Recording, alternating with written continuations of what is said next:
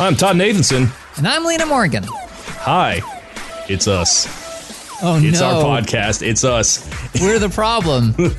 And we have been for many years. We are Song versus Song. Thank you for listening, everyone. This one is a good one. This is our final episode of the year.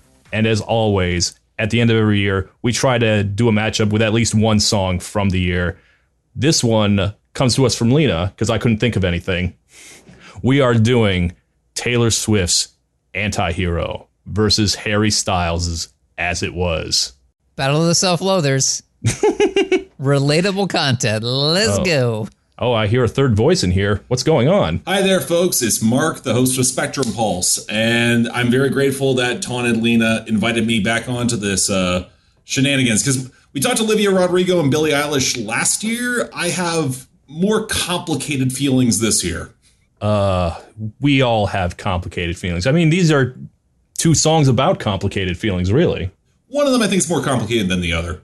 I agree. Actually, one of these songs can't, I mean, like, one of these people is all surface, and then the other is Taylor Swift. Oh, Sorry, spoilers everybody. here. I know. No. Just diving right in.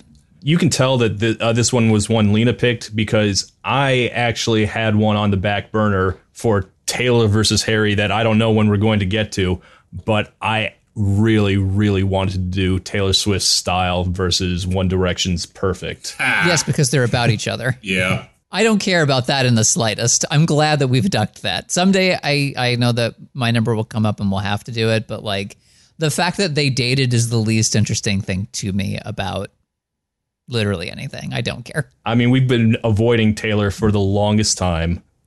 Yes, And- that's for very different reasons. Have you guys done a Taylor Swift episode before? No. Oh, We We have talked not. about her. And whenever there's an award show, you can bet that she will come up. yeah. And the internet will hate me because I'll try to say one nice thing and one critical thing, and whatever the critical thing I say is wrong always. We've only been doing this a couple of years. You are still new to the horrors of the internet stan world. We've been doing this podcast for 4 years. I still have tons more experience dealing with the Swifties. And do Harry's fans have a name yet? Does he have diehard fans? He absolutely does. I think at least it's a little less than you might imagine, considering how big he is, but they are there. I just don't know. Stylists? I'm assuming they're offshoots of like the One Direction crowd that didn't develop taste and jump over to Niall. So, Yeah, Larry shippers. oh, that's Liam. That's Harry and Liam. And Liam turned into a total asshole. So no. Oh, well, I have written a lot of fanfic about how they can turn that situation around. No.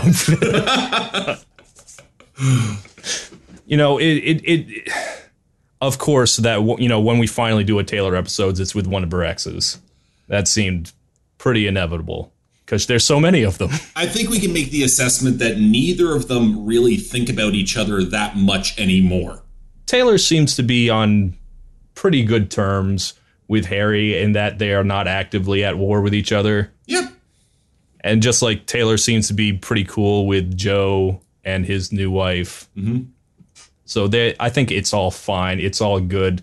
I don't know. I think Style and Perfect are like probably my two favorite songs by either of them. So That is fascinating because I would flagrantly disagree with both assessments, actually. Yeah. But granted, I'm coming at this from someone who has not exactly found Harry Styles that interesting since his second album. Because you were way warmer on Adore You than I was. I thought I was way warmer on Adore You than a lot of people. Yeah, like overall, I heard that album and I'm like, that was a very good sleep aid. I needed that at the end of 2019. And 2022, I don't know if you saw the article. I think Stephen Hyden wrote it over at Uprocks, specifically about how Harry Styles is the nicest guy, but he has no personality. And it kind of ties back to some of those elements of the old teen idols that, at least for the self-titled album, you had a moment saying he could kind of transcend it. It was all Bowie plagiarisms and very obvious ones, but like there was a chance there. And now What happened? I am going to be straight. I like As It Was a lot, or at least I did. The first, between the 10th and 100th time, I liked it a lot. By the first 7 or 8 times, it didn't really do anything for me. And as we grind towards the end of the year, I'm like, do I really ever need to hear this song again? But like for a while there, I was really high up on it. I don't know where I am anymore. The Harry Styles experience has kind of taken a turn for me. It might have been the Don't Worry, Darling. I don't know. I didn't see Don't Worry, Darling. I've heard it's a really bad like Stepford Wives riff, and I kind of got sick of that for a while ago. So wait till you find out the suburbs are not exactly what they seem. No. It has my favorite trope, though, which I won't say in case any. Well, all right. If you haven't seen it, plug up your ears. The twist is if you die in the game, you die for real. That's a classic. You can't beat if you die in the game, you die for real. You can't beat that. Okay. Well, I would still say As It Was is a good song. But yes. let me take the temperature of the room. Do you think Taylor Swift's latest chart topper is better? Absolutely. Not close. Not close at all. Okay. No. So look, my perspective is this. Harry Styles put out a song that does what a pop song is supposed to do. Mm-hmm. I can sing along to it before I get to the end of listening to it for the first time. I want to hear it a couple hundred times before I'm sick of it. It's not reinventing the wheel. It's not doing anything too complicated. That's the one thing. It's the one part of the recipe that it's missing. But other than that, it does what pop music is meant to do, and I like it. I like it a lot. But here's the thing: Harry Styles is a sexy baby, and I am. Oh, that's the moment. That's the moment right there. I am but a monster on a hill. And yeah, I mean, like, yes, my opinion is that Antihero is more interesting. It's a little overfull on the lyrics, but I think I like, if it's about like, which one do I get the stronger feeling from? That's not just my lizard brain. It's definitely Antihero. I was on a plane when Antihero dropped, or at least like that week, and I was too busy to listen to it. When the plane landed, I was like, better get around to the fucking Taylor thing.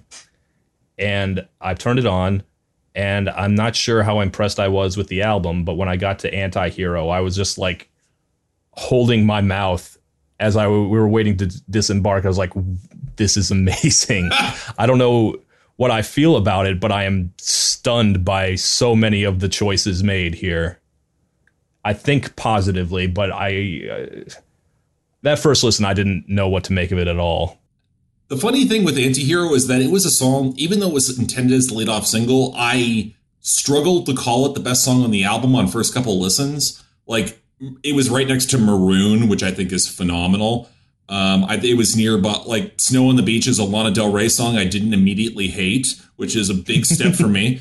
And then the album ends with Mastermind, which is incredible song. And then I spent 25 minutes talking about Midnights on my main channel, which is more time than I expected to give it. And ultimately, you're lucky, Todd, that you were on the plane, because you missed the discourse around Antihero. Oh, just because I wasn't listening to music doesn't mean I didn't see the discourse, Mark. Do we want to wade into that, or can we table that as much as possible? Go where you feel this discussion needs to go, Mark. Yeah, if you have something you want to say, if you want to go there, go ahead. I'm going to avoid that. I'm going to come up with something that's a little bit different with Antihero that really struck me, because I was marathoning a TV show at the same time. Antihero puts me in the same mindset as watching Succession, because I'm almost positive Taylor has seen it. Because I think Taylor Swift is a little bit more pop culture savvy than we give her credit, because the sexy baby line, obvious 30 Rock reference. I am not so certain it's a direct 30 Rock reference, or if I mean, we know that Taylor Swift is not a Tina Fey fan. Yeah, Well, I know. Her and Amy Poehler kind of buried the hatchet, so we don't know. Okay. Maybe things are better. We have no idea. I mean, like, there is a special place in hell for women that don't support other women, Todd. But also it's keep in amazing. mind, like, that's 2017, Taylor. Mm-hmm. Something that I think we also are going to have to talk about if we're talking about this album. Absolutely. I agree with you there. And the one thing that I will say with it is that, Todd, you've seen all of Succession, right? Of course. Okay. So the reference... And yes, I absolutely, like, when I got to that third verse, I was like, haha, Taylor imagines herself as a Logan Roy. Like, yes, I absolutely saw that. Well, here's what... I wasn't actually going there at all. I think Taylor thinks that she's Shiv in season 1 and is terrified of being Shiv in season 3. I do see that, because Shiv in season 1 was the the moral high and mighty. I'm better than the rest of you. I'm not like a piece of scum like my rich family. She is awful. Yep. Arguably she is already awful in season 1, but she is like no bones about it by season 3. Yep. But also by the end of season 3, you realize that this is a character who is going to be beholden to someone who she knows is not her equal. Wait, who's Shiv's husband? Tom. Do you think Joe Alwyn is Tom? I remember hearing Sweet Nothing, and I remember parts of there's references across that album that always imply a little bit more friction than I think is given credit. The funny thing about that song is that people always hone in on the sexy baby line, and it's not the worst line in that song for me. Like, I understand. It's certainly not the worst line on that album. It's a weird line. The sexy baby thing is weird, but like, at least ultimately I feel it's like it scans okay. Whereas, did you hear my covert narcissism? I disguise as altruism like some kind of congressman. Ugh.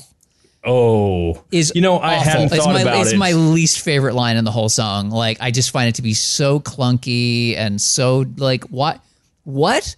I get the feeling she was watching the election and she wanted, or the lead up to the 2022 midterms, and like, I'm going to be like kind of pithy and trying to follow it.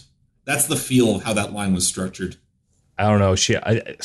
It sounds like someone trying to show off their rhyming skills. It's a little Lin-Manuel Miranda-ish. Yeah, I agree actually. And to be clear, like, Taylor Swift has done political things that have been good. And bad. I just don't know that yes, true, but I don't know that it just didn't work in this song. That's what I should say. This line is not a good line. I mean, I like the point. There are a lot of people who get all high and mighty to look like they're a genuine hero, but are only doing it for their own ego. And a lot of these people end up in politics. Some of them end up as pop stars. I don't buy that Taylor thinks of herself as a fake altruist. Well, that's the thing about that line also, is that when she says, did you hear my covert narcissism? Like, did you hear is not her saying, like, from the voices in my head. It's her saying, like, did you hear on the internet that even when I try to do good, it's still bad? That's like the most Reputation era line in this song for me, right? That real stab at people that, like, even when she's trying, are like, not good enough, bitch. Like, that line is, to me, like almost like taking Reputation and being like, you know what, I can, if it's there in a small dose, I think it works, kind of. It's just you can't have it be a whole record. The funny thing is that that's actually something I really like about that. I like about that line because there is so much of Reputation that bleeds onto this album, like bleeds onto Midnight's. The self-referencing elements, the slightly overwrought tone, the weird balance between maturity and Karma is a cat. And the one thing that I think, also the rampant alcohol abuse, which I don't think has ever been coherently discussed with Taylor enough. But also, I think the one thing that comes out with this is that it's finally trying to own the elements on Reputation, where she was trying to play the heel turn, she couldn't pull it off. This is not quite a heel turn, but she's trying now to own where she is at in a way that at least implies more action than what Harry Styles does, which feels kind of inert. I wonder how people will feel about Reputation retroactively because of Midnights, honestly. I've talked to some Swiftie fans. The ones that love Reputation, and there's a lot of them. They adore this album. I don't always think for the right reasons. Well, I like it because it feels to me as though it's Reputation, but with a little more self-awareness. Mm-hmm. That's the good thing about it. You know, I do see how, you know, we had this little break, and I understand, like, the people that didn't like Midnights as much didn't like it as much because they really liked the previous two records, right? The pandemic era Taylor. People the pandering. Yeah. Those are, I mean, let's be fair, those are awards bait albums. Oh, absolutely. They are, but there are people that really liked them and that wanted more of that on Midnights. And Midnights has none of that except for, like, there's like maybe one or two tracks on the bonus tracks that have got that vibe, but otherwise it's not really, to me, like anything off of the previous two records. I disagree a little with that, because I think the elements that I loved most on Folklore and Evermore are the quasi-opulent, quasi-preppy messiness that is just out of frame behind the painted smiles that really comes to bear on the best parts of Midnights. Like, the parts, like, my favorite songs on Folklore is, like, This Is Me Trying. My favorite song on Evermore was Champagne Problems, where she's trying to fit herself into a world that has very strict boundaries for how she is to behave, and she has out of patience for it. And I think that's more interesting. It's interesting because when it comes to Midnights, some of the singles, the tracks that people expected to get a lot of attention, the ones that I don't like as much. Like Bejeweled? Don't like that song. I don't either. I don't get it. Like, I feel like I should like it, and I don't. And I don't. Snow on the Beach, I don't feel like it's all that much to write home about. Like, you know what I would compare that song to a little bit? To me, it feels like some of the lesser than but still attempted singles off of The Loneliest Time. You know, like a like a Beach House or a Western Wind, where it's like these are tracks that clearly somebody thought were going to be hits, but I just don't really think there's enough to them that give them bite. By the way, I feel like Carly Jepsen is the quiet third-party vote in here. This poor person who put out an album the same day that Midnights came out and suffered the consequences. I'd say she's the fourth party because Tegan and Sarah also dropped an album that same day. True. That was pure hyperpop, and it's phenomenal. Listen, I don't know if we're talking about pandemic music that was clearly made during the pandemic and is of famous people losing their minds, like Midnights, and I guess As It Was, although we were gonna have to go back to that one because that's such a weird song. You put Post Malone in there also. Like, that was a bleak album. Yeah, like I wish it was more of like Wasting Angels and the song he did with Fleet Foxes. Again, another album that is consumed with alcohol abuse. Oh, you mean the one that says with the song Love Hate Letter to Alcohol or whatever it was? Yeah. I picked up on that because there was a song called Love Hate Letter to Alcohol. Yeah. See if you look closely. I think when we look back at this year, there's going to be a whole lot of like pandemic hangover themes throughout the entire year. 2022 is such an interesting year musically, I think, because there's a lot. So like it was I feel like not a lot in the front half. And then somewhere around May, absolutely nothing. Like all of a sudden everything happened at once. But what was really interesting to me is that the music that I liked the most was all stuff that I didn't expect, sometimes from artists I'd never even heard of before. Whereas the albums that I was excited about going in were the ones that, I mean, I guess were predestined to be disappointments, but like some of them were really, really disappointing. And as we get into it, we'll talk about Harry's House, which to me was one of the great disappointments of the year. Let's jump on Harry's House for a bit. Let's jump on that album because I'm entirely prepared for this. I think this album is so goddamn dull. The one song I think is redeemable is Little Freak, mostly because of that line. I spilled my beer on her and I'm not sorry, which is the first time Harry Styles showcased a personality. And I like As It Was as a song. The problem for me is, and this is a distinctly me problem, there is a post-punk synth-pop band from 2015 called Lower Dens, and there's a song called To Die in L.A. that has the exact same goddamn synth riff as is on As It Was. It annoys the hell out of me. It is one of my favorite songs of 2015, and then Harry basically like, yeah, it's the same synth line. I'm like, okay, you're cheating now. That's funny because when As It Was dropped, I saw someone release a bingo card of bands between 2008 and 2015 that you could compare it to, the indie buzz bands from between Peter, Bjorn, and John and like Foster the People, like that you could say this was reminded you of. And you talk about like what a weird dead zone this was for the first half of the year. Like when As It Was dropped, it was such a breath of fresh air because we were like looking for like when's the year going to start, and then like The Weeknd dropped something that didn't really catch on. Unfortunately, Post Malone, I think, had released it yet. I can't remember. He was after. Okay, but like when Harry dropped As It Was, this is like, there we are. Yeah, the season has started. It was a real bummer too, because to me, like, there was so little out there that the first half of the year was a thing that I, for a brief moment, was like, oh, I get to celebrate Kim Petras. Slut Pop, this is a fun record. And I had it on a loop for like a month. And then I was Unholy like, wait. Happened. And then everything else happened. And then like literally just like not even a month ago, like 2 weeks ago, as of when we're recording, it happened again. And I was like, fool me once, bitch.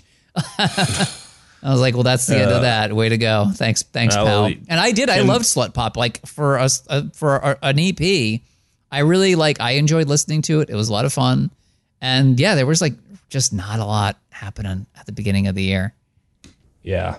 Well, Kim needs to get off social media, but that's neither here nor there. Good Pretty news. soon we will all be everyone. forced to get off social media. It'll be gone. Yep. All works out. I think we can all agree, like, As It Was is not what we expected Harry to drop. No. I mean, like, just lyrically, like, I think there is, like, something going on in there lyrically. As It Was, he sounds like the man who wrote this does not sound like a beautiful 28-year-old pop star. He sounds, sexy baby? No. No, he sounds like, this sounds like something like, I don't know, like someone much more middle-aged, like Phil Collins or Don Henley or something, like when they were big. Like it's a divorced dad song. Yes. Well, the entire album has very divorced dad energy, or slumped on your lawn chair with 3 bottles of wine energy. We've all been there. Yeah. And I think that to me kind of works against it because, again, Harry Styles, when he went solo, started with Sign of the Times, a song that I still really love, even though I don't think I know. But at the same, 2017 was weird. Wasn't it just? It was. Like, but and my picks on that list are weird, 2 of my favorites of that year. But I think the thing that happened is that you had that moment that felt like it was such a force of personality, whereas As It Was feels like a retreat away from a personality, and it implies more details than it actually lays out. It almost seems like he's caught in a stasis where he knows the world is passing him by. Answer the phone, Harry. You're no good alone. Yeah. Why are you sitting at home on the floor? What kind of pills are you on? Mm-hmm. I relate to that, except no one's asking. With concern about me. Oh no! I'm sorry, Todd. Are you okay?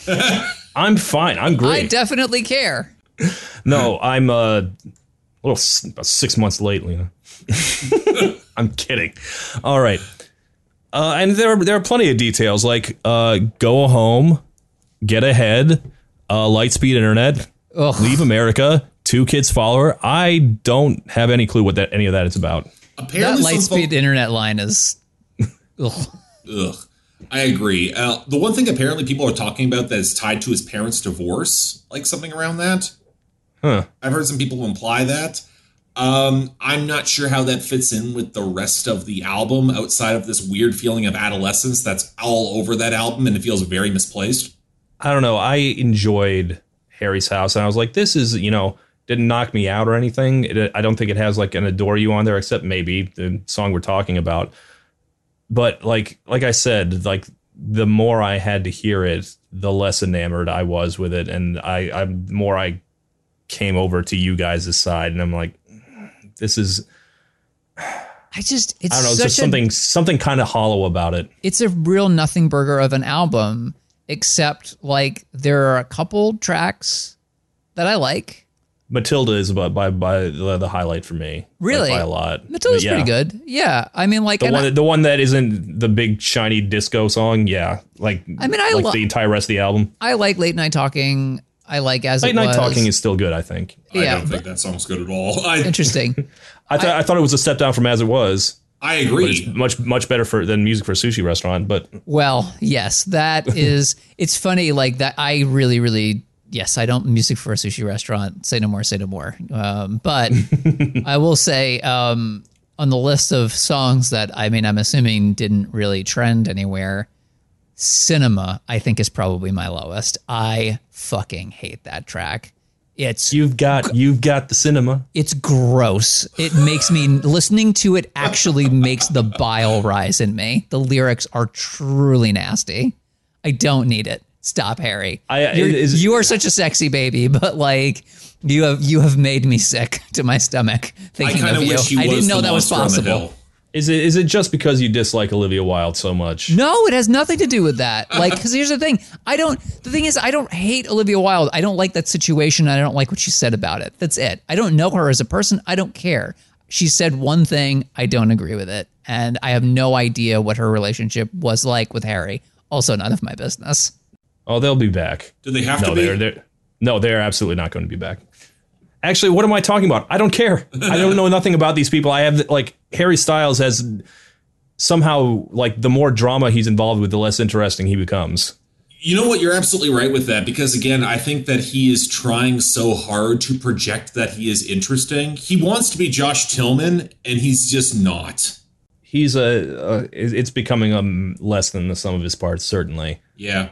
And versus Taylor Swift, who's the exact opposite, who has, like, benefited, at least career-wise, so much from the constant drama she is involved with.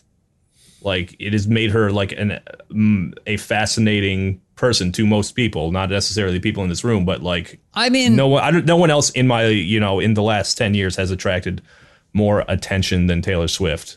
Huge Not even her nemesis, Kanye and Kim. Yeah, but like, look, or Kanye / and also Kim, since they are separate now. But anyway, yes, I think that she just got better at handling that, right? Because like we're talking about this album, Midnights, which I think, as far as the lyrics are concerned and like what the topic of the songs are, they are a little more introspective, but the other thing that's happening is that she's re-releasing all of these albums, which is the most spiteful thing anyone has ever done. And I would argue one of the most brilliant things that a songwriter who has lost the rights to her albums has ever done. Like, it's petty in a way that we all aspire to be. And I love her for it, unabashedly. To be fair, Scooter Braun deserves all of this. Absolutely. 100%. And that's the thing, is that Taylor gets, like, there are a lot of times in the past where, because Taylor is perceived as being so big, which is why in the music video, one of the three Taylors is a giant, right? Monster on a Hill, Godzilla, that she seems unlikable, right? That's the pitch. And I've certainly been guilty of that feeling. But this was the time when she was right to be like, no, I'm the underdog. My shit got stole, and I'm going to fucking come back, and I'm going to say you shouldn't have messed with me. You fucked with the wrong one. And have everybody be on her side for the most part. I'm going to actually push back and say that I don't think that she's an underdog in a lot of what she's doing. But I think I struggle to find a lot of her work relatable early on, with the exception of Speak Now, her best album. But basically coming off of that, there was a period, I think bizarrely it clicked on Lover was the first album that really resonated with me. And I know it's not one of her better albums, but songs like according to many, it's her worst. I disagree fervently with that. I'm the guy who doesn't like Red at all. So, yeah. Well, anyway, I'm just so glad to not be the one with opinions that no one's gonna like. For once, what clicked? I have been fighting the Swifties for a decade. There is nothing that can tame me here. But at the same time, like, there's a part of where Swift stopped trying to be relatable, and bizarrely, paradoxically, by writing about more adult subject matter, became relatable, or at least became interesting enough that I cared. Well, we also, again, like, it's a pandemic thing, isn't it? To a degree, like, I watch Anti-Hero, and like Taylor Swift's only friends are two other versions of herself. Yep. And I will tell you, there are times that I have been sitting for the last 2.5 years in this apartment and felt like I was just having weird conversations fully disassociated with myself, right? Like, I feel like a lot of people have been there. So if ever there were a time to relate to a person that, like, is just disconnected from the world, it's pandemic time. You know, I had come to the same conclusion that I've always been a little separate from the Taylor Swift phenomenon as much as I've talked about her, and I was like, why am I not so enchanted with, you know, especially those first few albums, Fearless and Speak Now and stuff. Like, why is that not do it for me the way it does for other people? And it's like, well, I guess I just don't relate to her. I'm not a teenage girl. And I'm also not like a super driven, tightly wound human being like Taylor Swift. This should not be relatable at all to me. But one thing I do know is, being a deranged insomniac, I listen to, Midnights, and I recognize a lot of my thought patterns in there. Like the stuff that would, like, where you start to spiral out and you're just not making any sense, and you say things like sexy baby and no one knows what the fuck you're talking about, or they wouldn't know if you were talking to anybody, which you're not. Another thing I like about that album specifically, and Anti-Hero plays into this, is that she is aware of her own negative impulses to make a scene and be a melodramatic bitch, and I mean that affectionately. Like, there's gonna be songs like Question. There's gonna be songs like where she wants to make a scene in the places where she's not supposed to. And I like that she still presses through and goes through in the bad taste regardless. I kind of love that Vigilante shit is on that album, because it is trashy. It is Tumblr core circa 2014. And I love it for it, because at this point, that is part of her that is aspiring to be mature, but also isn't quite there. And if that's not relatable to the adult experience, I don't know what is. Vigilante Shit is a great track, but I've got weird taste, I feel like, when it comes to this record. Look, I don't even know because I don't look as much, but I love You're on Your Own, Kid, and I assume that that's insipid and everybody hates it. That would be my assumption. That's probably might actually be my favorite track on that whole album. I love it. Well, no, Mastermind is it. That's number one for me. But I would put You're on Your Own, Kid after that, and then Anti-Hero. I really do like most of the tracks. I think that, like, it's interesting that you like Maroon so much, because I like Lavender Haze and Maroon, but I feel like the album doesn't really start to find itself until a little after that. Like, those songs just feel ethereal to me in a way that I sometimes struggle to engage with. We haven't talked about producers much, and this is where things get interesting, because so many people hated Jack Antonoff producing for Taylor Swift on this album. Yep. I fervently disagree, because this is the least Jack Antonoff thing that he's put out in the past decade. And this is someone who has listened and loves Bleachers and has seen him live twice. Oh, you mean yourself? I was like, yes, I would imagine Jack Antonoff loves Bleachers. He's a big fan. Yeah, well, again, like, the thing with Jack Antonoff is that he only works with what he's given. Like, he's behind Norman fucking Rockwell, and he was also behind Solar Power. Yeah, there's a bit of a wildly seesawing reception between them. He was also behind Reputation. Yes, I was about to say he's behind Look What You Made Me Do, which I said on Twitter, and I'll say it here. That song is terrible, and I like it very much. It's pure camp, and I get what it does. I will never call it the worst song of any given year, because there's too much respect for me having of truly terrible theater. Let me say, I listened to the full Midnight's album, and I definitely got where people were coming from, because over the course of the album, it did sound kind of samey to me. And I was like, I'm not sure these songs come together as a whole. But I have definitely heard all these songs separately a bunch of times since then, and they all I feel like they all hold up separately. So I'm not sure. I mean, I get where people are coming from with the anti-Antonov thing. Anti-Nov. Boom. I'm not sure I agree, but I get it. Anybody that works that much, I think, is just going to face a backlash, and Antonov works. I think there's also some residual hatred to Jack Antonoff because he dated Lena Dunham for several years. Another Taylor friend. Gosh. Yeah, I'm not even going to touch that one. I was going to say, you know what you're saying right now? Say less. Yep. I'm good. I didn't say so anything. Good. I said that they are friends, which they are. Okay. So you can come to your own conclusions. Mm-hmm. Yep. Swift hasn't always had the best taste in friends, but she'd rather stare into the sun instead of in the mirror. What a great line. And that's the thing, right? Like the stuff that's in Antihero that I love, it like for how jam-packed it is with lyrics, that means it's going to have some mediocre stuff. It's going to have a couple clunkers, but the stuff that's great is great. And the thing is that like it comes out with a banger, right? Like first lyrics. I have this thing where I get older, but just never wiser. And then when my depression works, the graveyard shift. Hashtag relatable. All the people I've ghosted stand there in the room. Holy shit. That's a fucking Pandemic lyric if ever there was. It might be one of the all-time best Pandemic lyrics. That absolutely destroyed me the first time I heard it, and I have not gotten over how good that line is. Yeah, welcome to your 30s, Taylor. It gets worse. I'm kind of looking forward to that.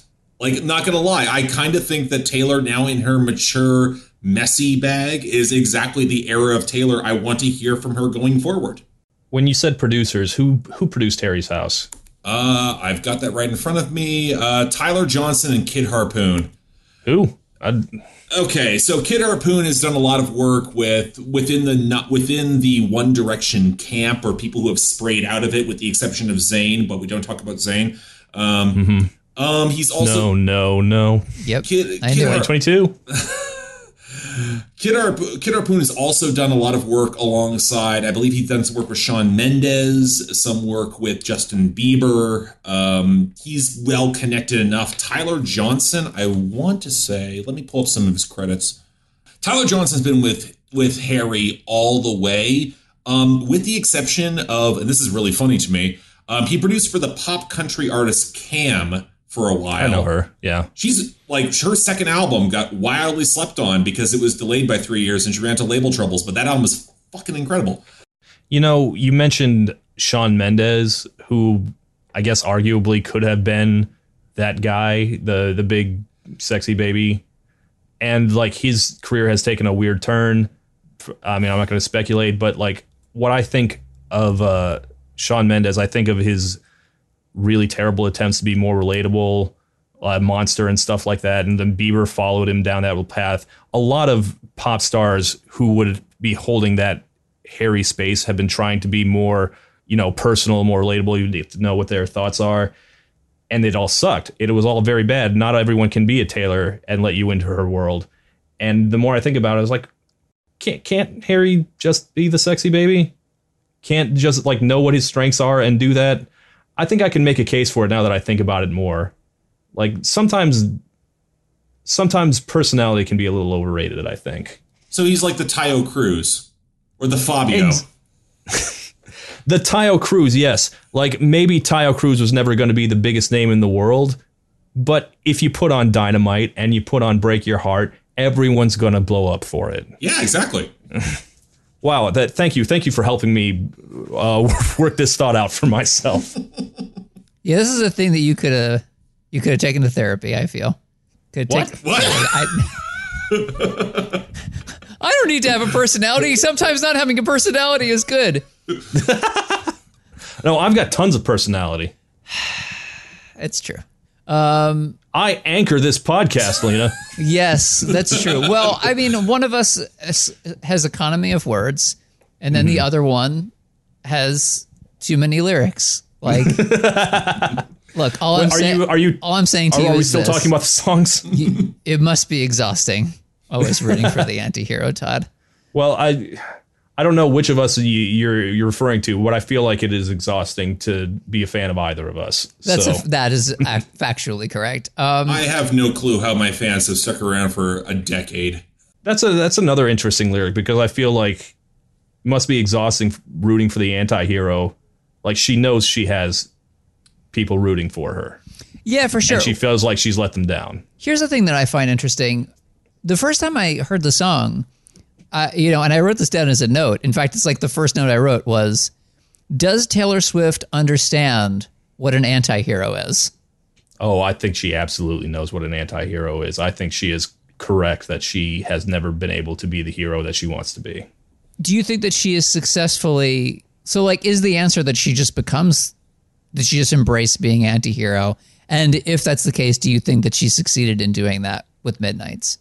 I honestly want her to do that, and I think she kind of started on Reputation in the moments that are a little less remembered, like songs like Delicate, like the moments where it's like, this is for the best, my reputation's never been worst. And she knows she can't sell the villain. She knows that songs like I did something bad and look at what you made me do, they're not really working. This is why we can't have nice things. Exactly. So like she's putting on a performance there, but in behind the lines, there's like she still inherently believes she is a good person. And I kind of like by the time we got to Midnight, she's like, no, I'm not especially good. And I have power, and that places me in a fascinating position. I think the elements that Taylor Swift has as much power as she does really puts Midnights in a fascinating context.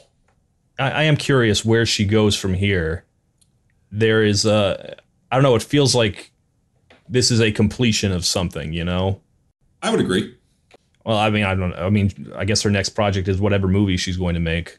Apparently, the next album she's re-recording is 1989, which is weird to me. Hey. Get ready for this sick beat. One of your all-time favorite songs. I'm just looking forward to when we get a re-recording of Clean and everyone can acknowledge that song is a classic. All right. Wow. I mean, look, Out of the Woods is, I think, always and forever in the top 5 for me. For Taylor, I have always loved that song. And I think it was like the first track that she released off of 1989, wasn't it? That was like the first one. It was Shake It Off. Was it really? God, that fucking song. Yeah, Out of the Woods is like number 5 or 6. Was it really? Okay, here's what I remember. Okay. I remember playing Shake It Off every day that I worked at a comic book store, because I had gone back briefly. I was working in a comic book shop, and I played it several times a day, every day that I worked, specifically to make everybody miserable. It's me. Hi. That is less than anti-heroic. That is actually villainous. So. Well, Taylor aspired during Reputation to be as vile as me. It's never happening. But oh my goodness, so true. But Out of the Woods was the track that I kept going back to, and I was like, there's something about that reputation, that repetitiveness of the track, right? Like the way that it keeps cycling through. Repetition, yes. I love that. I love that so much. When that's done right in a song, it's like my favorite fucking thing. And goddamn, is that good. That's truly probably my top 5 favorite Taylor songs. Whereas I just love Clean because it's got Imogen Heap that basically co-wrote it, and Imogen Heap is a goddess. So that's the first big award bait collab. Went under the radar, I guess, but that put her on the road to working with Haim and Bon Iver and The National and all that. I mean, I guess Imogen Heap's kind of in her own space now, where she's just inventing instruments. Like, she put out like a weird instrumental like art piece album this year that's like 2 parts in like 2 hours, and I'm like, I will get to this, but it's going to be the sort of thing where I just sit and relax with it in like 6 months. All right, you want to do it? Question time. I think I'm higher on As It Was than the rest of you guys. I think I'm still. It's still pretty clearly Anti-Hero is the one for me. But. Yeah. All right. Well, we do this thing at the midway point, or 3/4 of the way through, where we ask these questions. Hopefully, after all of this garble talking, we can focus everything up. Question number 1: one of these songs is going away, like it never happened, like a bad dream. The other one's going to stick around. For the culture, Mark, which song has to stay? The thing is that I know As It Was is the one that's going to stick around. I think Antihero is too pithy. It's too prickly of a song that will ultimately stick with a lot of people. As It Was is easy.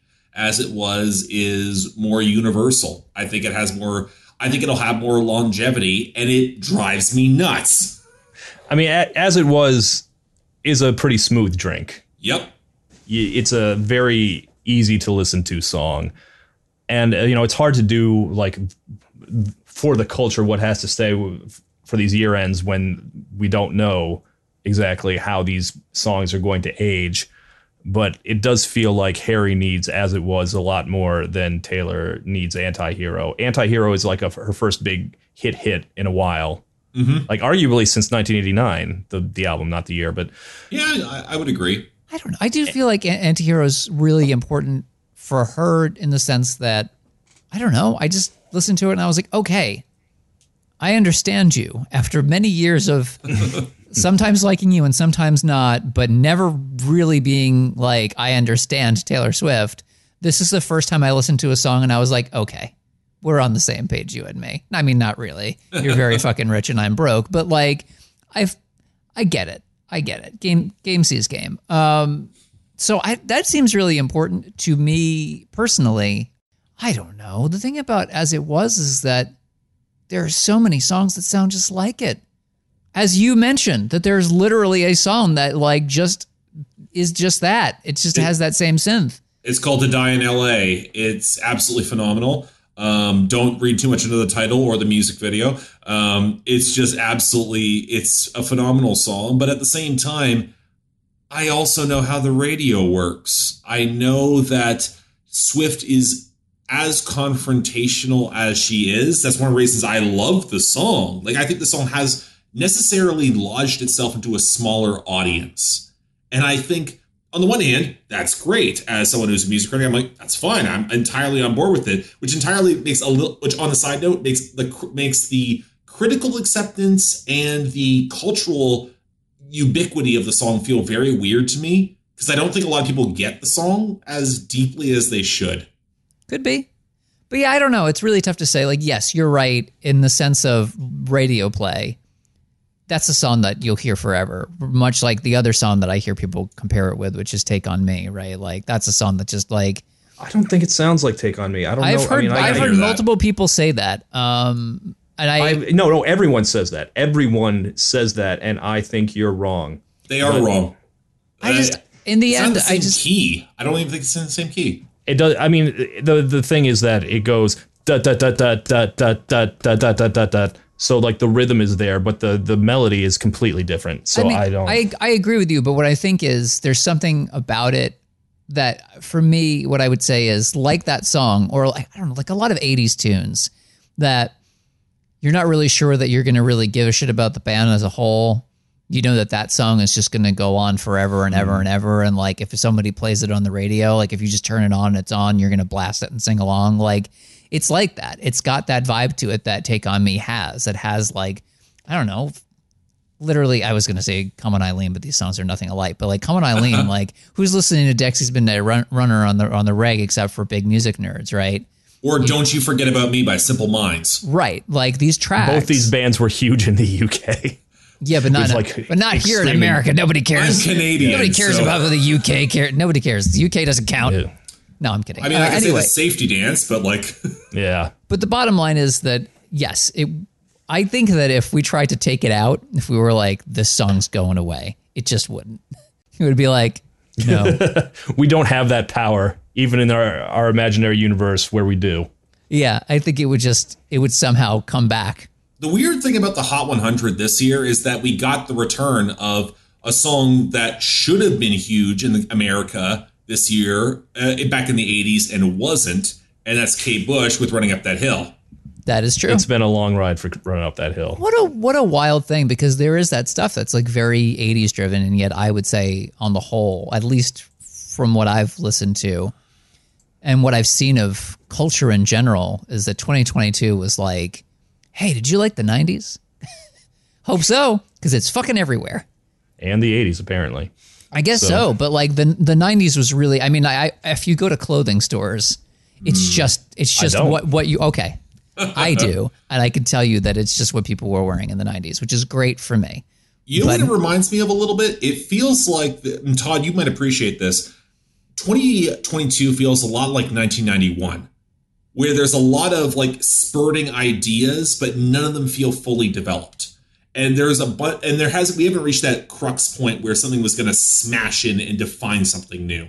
I get what you mean. I guess that's true. I'm not sure I agree about 2022, but we'll see what happens. Like, it's hard to tell the history while it's happening. I guess, maybe the common thing to say here is that it does sound like the beginning of a decade, which is where we are, right? Like, maybe that's the bottom line, is that we still haven't figured out where we're going. Because I was going to say, like, what's a track that I really liked from this year that felt like early 2000s? Hospital by Madison Cunningham. Great, but sounds like that early 2000s Sheryl Crow era. And there's a lot of music that I think that has that vibe. So I think it just sounds like the beginning of a decade. Well, the funny thing is that there's parts of this decade, the parts that sounds like the middle of the decade. Numb Little Bug by M. Bayhold sounds like something Sarah Bareilles would have put out in 2006. It does, absolutely would.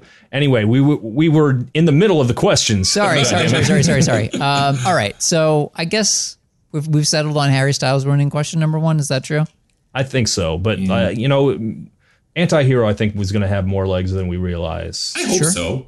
Yeah. We'll see. I mean, I would like for it to. I really do like that song. All right, question number 2 is our sort of a history question. Like, if you could be a fly on the wall, experience soup to nuts, the beginning, middle, and end of the creation of either one of these songs up to and including the music video, which is the one that you want to say, like, how did the sausage get made?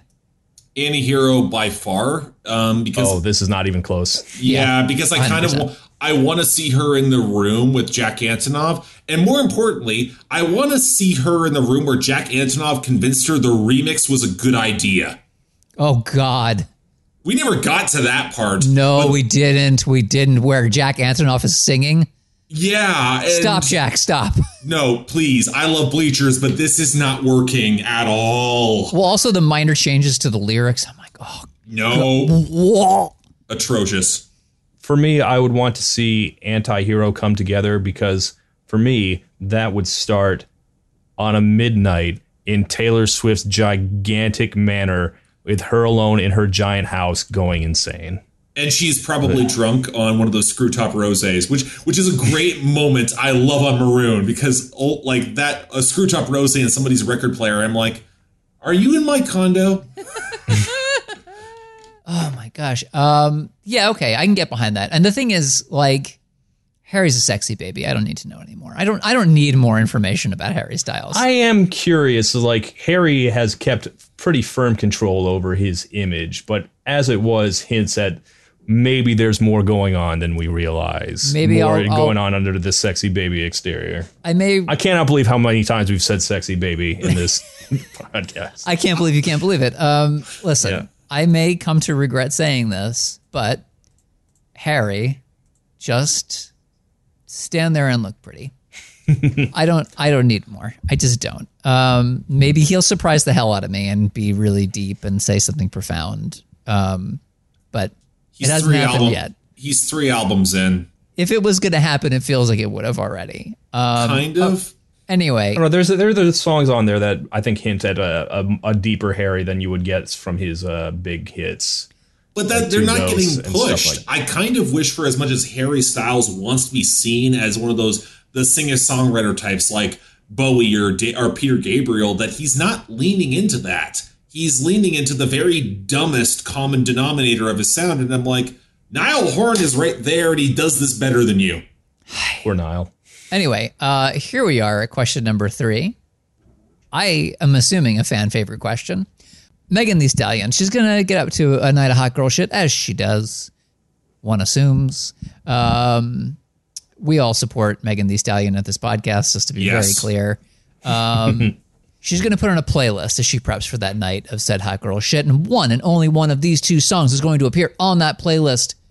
Mark, for now and forever, which one of these two songs is hot girl shit?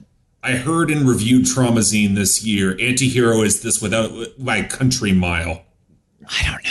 I think Megan can find stuff to relate in Anti-Hero, but which one is hot girl shit? Like that's the thing. I have driven to the karaoke bar and torn down the place with As It Was. Oh, it's great at karaoke. I agree with you there. Like for me, that's for such a, song about being miserable and how things aren't the same as they used to be. Like that, it kills. Like people really get amped for that one. I'm going with As It Was. Yeah, I think I agree with you. Like it's one of those things where, yeah, Meg and Taylor, I could see that. Mm-hmm. But is it this track? I don't quite think so. Not in the hot girl sense. I think there's an alternate universe where for when she does the re-recording of Shake It Off, she can put a Megan verse on there. Oh my god! Can we have that happen? I'm not saying it's a good thing, but it could happen. No, I want that to happen. Absolutely. I'll take it. That sounds good to me. No, that sounds amazing. Like, and not gonna lie, the Tunnel of Butts when they remake the video. Just picture it. It could. Oh, I don't. No, I'm not going to do that. Take that back. No, I don't want to be involved. I'm just imagining the discourse. I don't. Oh, now I put that in the universe. I'm sorry. No. Okay, listen. In the end, I think ultimately, like, if we're just going by the sound over the lyrics, it's As It Was. That's it. I think that like the song itself is just it bops along a little bit quicker, and that's I think ultimately what we're looking for, insofar as we have any clue what we're looking for. And here's the thing. If Megan does record a verse for Shake It Off, it's going to be better than Kendrick's verse on Bad Blood. Undoubtedly. It'll definitely be better than the rap bridge Taylor has in that song. And it will also be better than Kendrick's verse on Bad Blood. Yeah, that's not hard. And now, the fourth and most important question, not just of this show, but the most important question that anyone's ever asked. William Shatner. The Shatman, the Shatmeister. He's going to do a William Shatner version of one and only one of these two songs. Todd, which one of these songs must be shat upon? Okay. Anti-Hero is basically already a dramatic monologue. That's correct. That's right. Like, if there are not people, like, auditioning by just reading the lyrics verbatim already, like, it will happen soon. That said, William Shatner could do some interesting things with As It Was. I don't disagree, but I just think it's a slam dunk for Anti-Hero. Oh, yeah, absolutely. It is. I don't think like to me, this is, sometimes it's hard. Sometimes we really struggle with this one. Not this week, not this episode. Oh, how much dignity do we want Shatner to have in this monologue? Because, like, here's the thing. I think that As It Was, if you stretch it out over like an 8-minute ambient piece, could be kind of incredible. Whereas, like, Anti-Hero, it's quippy for him. I feel like it'd be almost a little too pithy for him in that same way. I think for him over As It Was, there's almost something poetic for him saying that in this world, it is just us. It's not the same as it was. Yeah, the more I think about it, actually, Anti-Hero might throw Shatner a bit because it requires you to... First pronounce that he is a sexy baby. Oh, I thought capable of regret. Oh, yeah, I was going to say, like, it requires self-awareness. Yeah. I don't know. I still, like... Shatner's narcissism is not disguised as anything. No, but the third verse might throw him. Here's the thing. Yeah. I think Shatner has good taste in music, and also, I think Shatner's a good actor. I know. It's me. Hi on the front. I truly, I think that he's actually very good at what he does. And I think that, I enjoy listening to William Shatner's. Like, people always think I'm doing this to clown on Shatner, and Shatner clowns on himself so much I don't need to do anything. Like, there's nothing for me to say about him that he hasn't already said. I don't think he's very self-aware that he's doing that, but like, do I think he's a good enough actor to make Anti-Hero into a really interesting dramatic monologue? Yes, absolutely I do. I don't, just because David Boreanaz doesn't really understand Angel's whole deal, but listen, I watched all 5 seasons of Angel, even the bad ones, so like, maybe I'm making a bad argument. The point is, I think that Shatner could do it very well. I believe in you, Bill. I'm not sure how we fell on that one. It's all over the place. It is. I still stand by Antihero being the one. Okay. I think it's as it was. I think he's got. I think there is enough lines that will draw out the dramatic melancholy in his performance. So I think kind of interestingly, that means that As It Was is starting to pull ahead a little bit here. All right.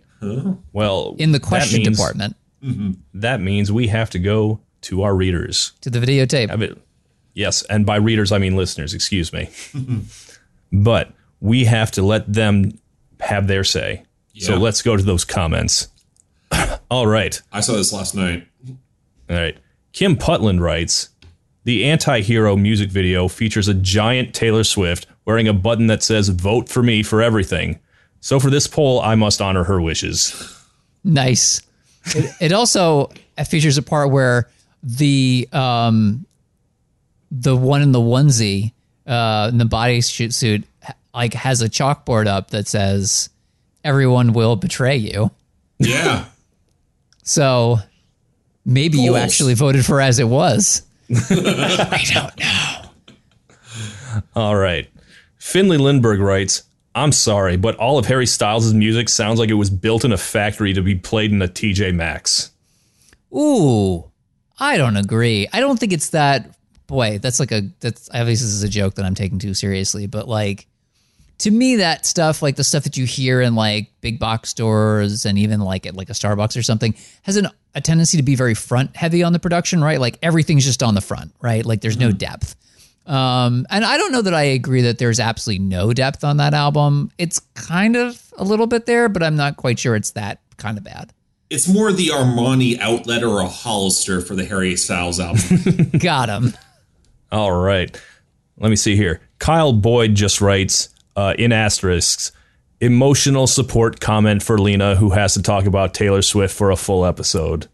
Thank you. I think it went I was going to say I think it went fine, but that's... You did really well. You did really well. I'm going to die. I don't think the Swifties are coming for you. Just never put this episode on YouTube. That's it. This is a really good episode, and I may. All right. Taylor fans and Olivia Wilde fans are going to destroy me. I think I have detracted enough attention by saying that Red might be her worst album. So, all right. Keep saying things like that, Mark. Yes. Okay. At the end.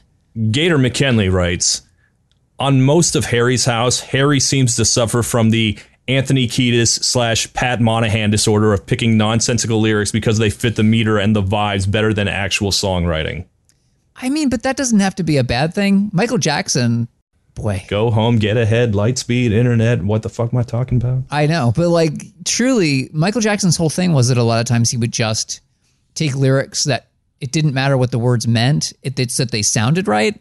Like that's the thing that Michael Jackson famously talked about doing. And it worked very well for him. Everything else about Michael Jackson aside, that was pretty effective. Yeah, but Matt Healy of the 1975 has said that too. Yeah, I think that it can cut both ways, right? So do we think that the song is actually hurting because the lyrics are kind of nonsensical? My answer is no. I don't think the lyrics are nonsensical with either song, to be honest. I think that it's more I get a starker personal connection that comes off of Taylor's work, whereas Harry Styles feels very, I do not want to be stuck in that state which he is in. Yeah, I could agree with that. I think it's just that when I look at it on the whole, that song does sound a little bit as though the lyrics are designed to just sound as though they go along with what the song sounds like. And it succeeds at that. And the lyrics, therefore, become less important, almost more percussive than meaningful. Does that make sense? Yes, it does. Mm-hmm. All right. I guess this is pronounced not M, but not M writes, I think As It Was is not only a song about self-loathing, but it's also just a dark reflection of the current zeitgeist. Twitter being bought by Elon Musk, Kanye going off the deep end, the war in Ukraine, nothing is the same as it was, and we don't really know when the times will be good again. It is a very 2022 song. Yes, I think that's a good point. I agree for sure. You know, there's one of my favorite songs of the year is by a band called Martha. It's called "Please Don't Take Me Back," and it's sort of a reflection on the fact that if somebody actually took you back in time, you would hate all those other fucking times too. You'd remember how fucking sad you were, how miserable you were. And I think that as bad as things are, and they're absolutely horrific, and I don't want to try and brighten up dark times too much, but like, I don't know. Things are often bad. Things are often bad. The funny thing is that one of my favorite songs of this year is by the Wombats. It's called "People Don't Change People, Time Does."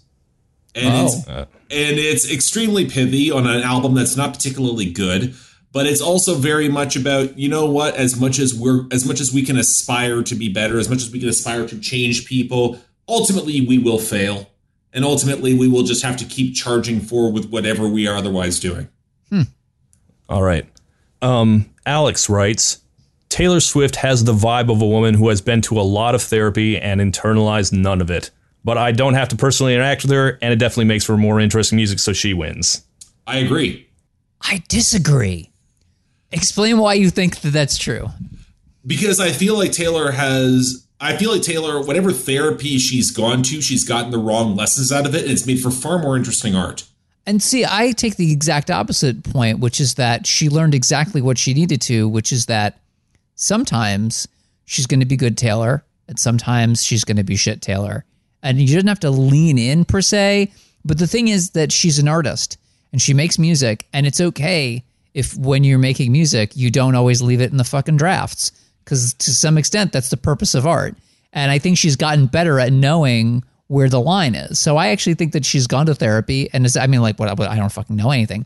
But if I were to presuppose that Taylor Swift is in therapy, my conclusion would be that I actually think she's gotten something out of it. Mike, I think she absolutely has gotten something out of it. But my counterpoint is that the most therapeutic album I heard all year was Mr. Morale and the Big Steppers.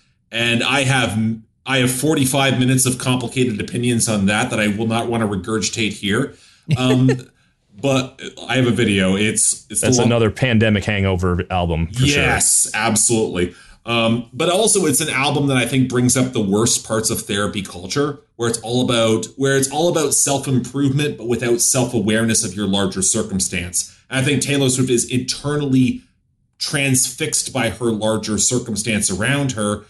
And I think she's just kind of rolling with the punches. I think therapy is, for all of its self-empowerment, she's learning the wrong lessons traditionally, but the right lessons for her. So I'll agree with you there. All right.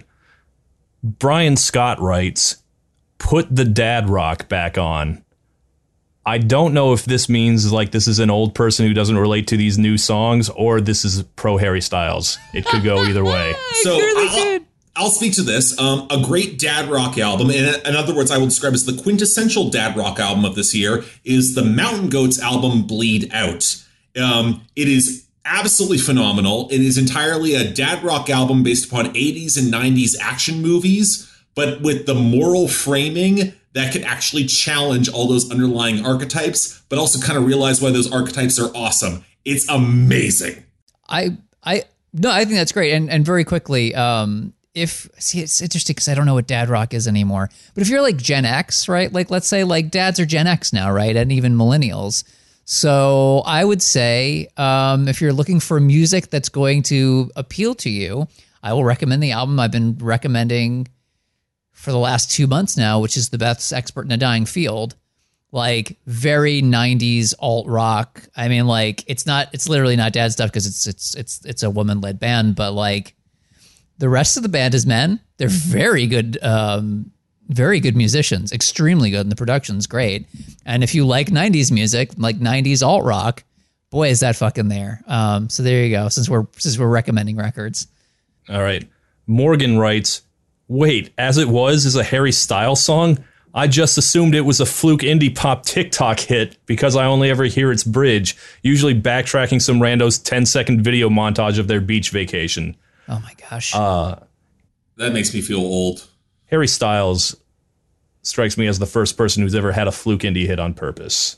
Okay. All right. That's how I would describe that song. I have a question, and it's a question you're going to hate, Todd, but you might still have an answer. What is the best song to come out of TikTok this year? Oh, I don't know. I don't know TikTok. But you still have to know. You still know if a song comes out that it's a song that predominantly got big because of TikTok.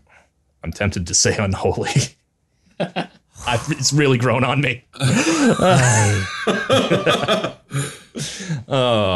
you have one? Well, here's the thing with Unholy. It's being deflected from the worst songs on my list by every remix that rips out the groove and gives it a tempo. Like the Disclosure remix of the song is shockingly good. Do you have one, Mark? Do you have a TikTok song? Numb Little Bug immediately jumps to mind. I do like that one, yeah. That's a great TikTok song. I love that Smoking Out the Window had a great TikTok meme. And I love Smoking Out the Window. It's a phenomenal song. Did Something in the Orange blow up because of TikTok, or was it more on streaming adjacent?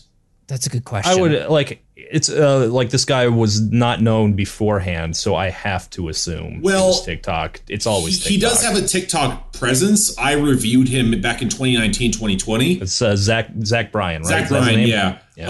If you go to it, like, this guy has groundswell beneath him. Like, in terms of, he's not on a major at all, and he's selling out everywhere. This is like a legit indie hit in the same way that, not even the way that Chris Stapleton was, because Chris Stapleton was signed on Mercury Nashville. This guy is legit huge. So he's got the streaming side locked down, and it's TikTok adjacent too. So unless you can put a Morgan Wallen song, which...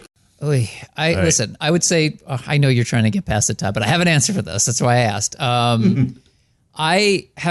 y'all familiar with, since we're talking about the success of Kate Bush, there's a really weird young person who put out a song called Girlfriend. Her name is Hemlock Springs. I've heard the Didn't name we watch of the that, artist. the first season of that? No, that's Hemlock Grove, smartass. All right. But Hemlock Springs' Girlfriend is great. The woman who sings that song, it's like nerdy, insecure, awkward, like black girl rock, and it's great. And also, she sounds like Kristen Shaw. I don't know how else to put it. Really, really good song, and comes out of TikTok. One last comment, which I've been trying to get to. All right, one last comment from, I feel like this guy's told me how to pronounce his name. I can't remember it, so I'm going to say Peter Theriot. He writes, with Lena's admission that she's always liked Look What You Made Me Do, this episode might set a new record for baffling Lena takes in a single hour. Could be. I don't know. You'll have to let us know. I didn't feel like there was any really baffling takes here, but I am always surprised by what people are surprised by. That's certainly true. We all remember our own continuity better than everyone else's. Yes. All right. Well, that leaves us to the results. And for once, I know that neither of you know who won. That's true. Because it was so close that Patreon only listed it as 50% to 50%. And since they don't show me the actual vote totals anymore, I had to download the results and spreadsheet my way to the answer. Damn. This is amazing. I'm so proud of myself. I can't believe that I did this. This is a great pairing. We never get them this good. I'm patting myself on the back so hard. I mean, the goodness of the pairing is not necessarily the closest of the results, but this was a good pairing, and the results were incredibly close. Okay. Who do you think pulled it out? I don't know. I think, because the thing is that, like, I sometimes give our listeners too much credit and sometimes not enough. To me, as it was, is just easier as a listen. Like, when we do new stuff, a lot of times it's just them listening to things for the first time. Mm-hmm. Right? They listen to each song once and then they vote for whichever one. And if it's that, then I think As It Was is going to inch it out, because I think that's the one that, like, has the best surface. How many of my fans are seated in your audience? I need to figure this out. That's a good question. Because they know where I stand on this. Although I'm with Lena, I think As It Was wins this, although it's going to be close. All right. For a total of 500 votes, to 494. It's me. Hi. What? I'm the winner. Yes! It's me. Wow. Congratulations, Taylor's By first time on the 6 show, and she votes. wins. By what a relief. 6 votes, a squeaker. I think this triggers an automatic recount. But thank you for listening. This was a good episode. This was a lot of fun. Thank you for coming in, Mark, host of Spectrum Pulse. This was a really good episode. I'm really glad. And if you liked it, you can support us on Patreon. Go to Song vs. Song on Patreon. Give us $1. And if you do that, you get our bonus episodes where you guys pick the movie we watch every month and you can hear what we think about it. This month we did My Fair Lady because you guys usually pick musicals. You don't have to pick musicals, but you do.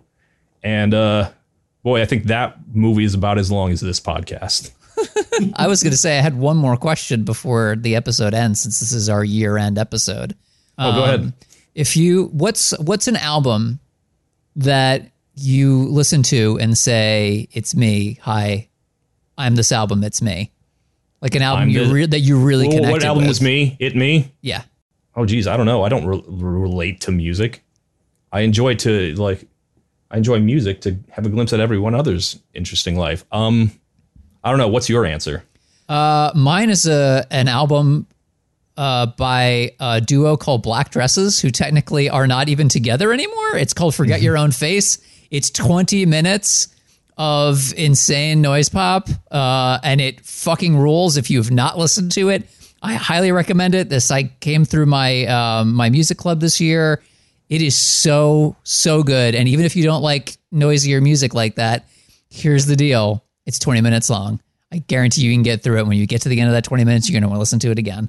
Shout out to Black Dresses because they're both in Toronto, and they're also put out a pretty solid back catalog that I've reviewed probably about 3 or 4 times. Absolutely worth hearing. They are critical darlings for a reason. Best way I describe it is industrial Kesha, and it's awesome. If I'm going to go for an album that really resonated with me this year, I'm going to go with Gang of Youth's Angel in Real Time. It is an Australian U2, and it goes off. It is most anthemic music that I feel this year. It is so soaring, so powerful, also deeply emotive, also deeply cerebral in weird ways, and it is my shit. And now we know everybody a little bit better, except for Todd, who is inscrutable as ever. How about The Loneliest Time? Wow. That's a good album. That's a good album. Great record. Completely underrated. It's just that it's got a lot of middle in the middle. You know what I mean? But the great tracks are great. Like the first 3 tracks, incredible. The title track, amazing. And there's a couple of them there that I also really like. I mean, I saw her on tour before the album dropped, and I would say Find Yourself or Whatever has also lodged in my heart pretty hard. Great track. That's Beautiful one of the song. other ones on there. All right. What are we doing next episode? Oh, of course. First episode of the new year. Oh, we're going to take a long break because we're doing these a little early. And when we get back, we're going to do I think this is like a softball of an episode. Oh, we will be doing Who Will Save Your Soul by Jewel versus If It Makes You Happy by Sheryl Crow. Oh, yes. That is the easiest one you've ever given to me. Yeah, I get that one. That's too easy. We're gonna ease back in. Okay. All right. To the new year. All right. Thank you for listening, everybody. God, we've been talking. Yes, we have. Right. Mark, where can people find you before we go? Sure. You can find me at Spectrum Pulse, subsidiary channels Billboard Breakdown, where I go through the random inanities and insanities of the Billboard Hot 100. It's bonkers. We got a SZA album bomb coming next week. That's going to be fun. The album's kind of okay, not great. It's bloated. You get all coming in for the year end. Going forward, I also have a Patreon at Spectrum Pulse. And I got about 6 albums I'm looking to cover before the end of the year. Then a year-end list of the worst hit songs, best songs, and best albums. Best albums is going to be a top 50 list because apparently I have no life and listened to over 200 albums this year. So we'll see how that goes. Hooray. Thanks for doing this, Mark. Thank you so much. Oh, this is a blast. I enjoy this every year. And thank you, everybody who listened to us for another year. Hope you have a good end of 2022. We will see you in 2023. So long. Bye.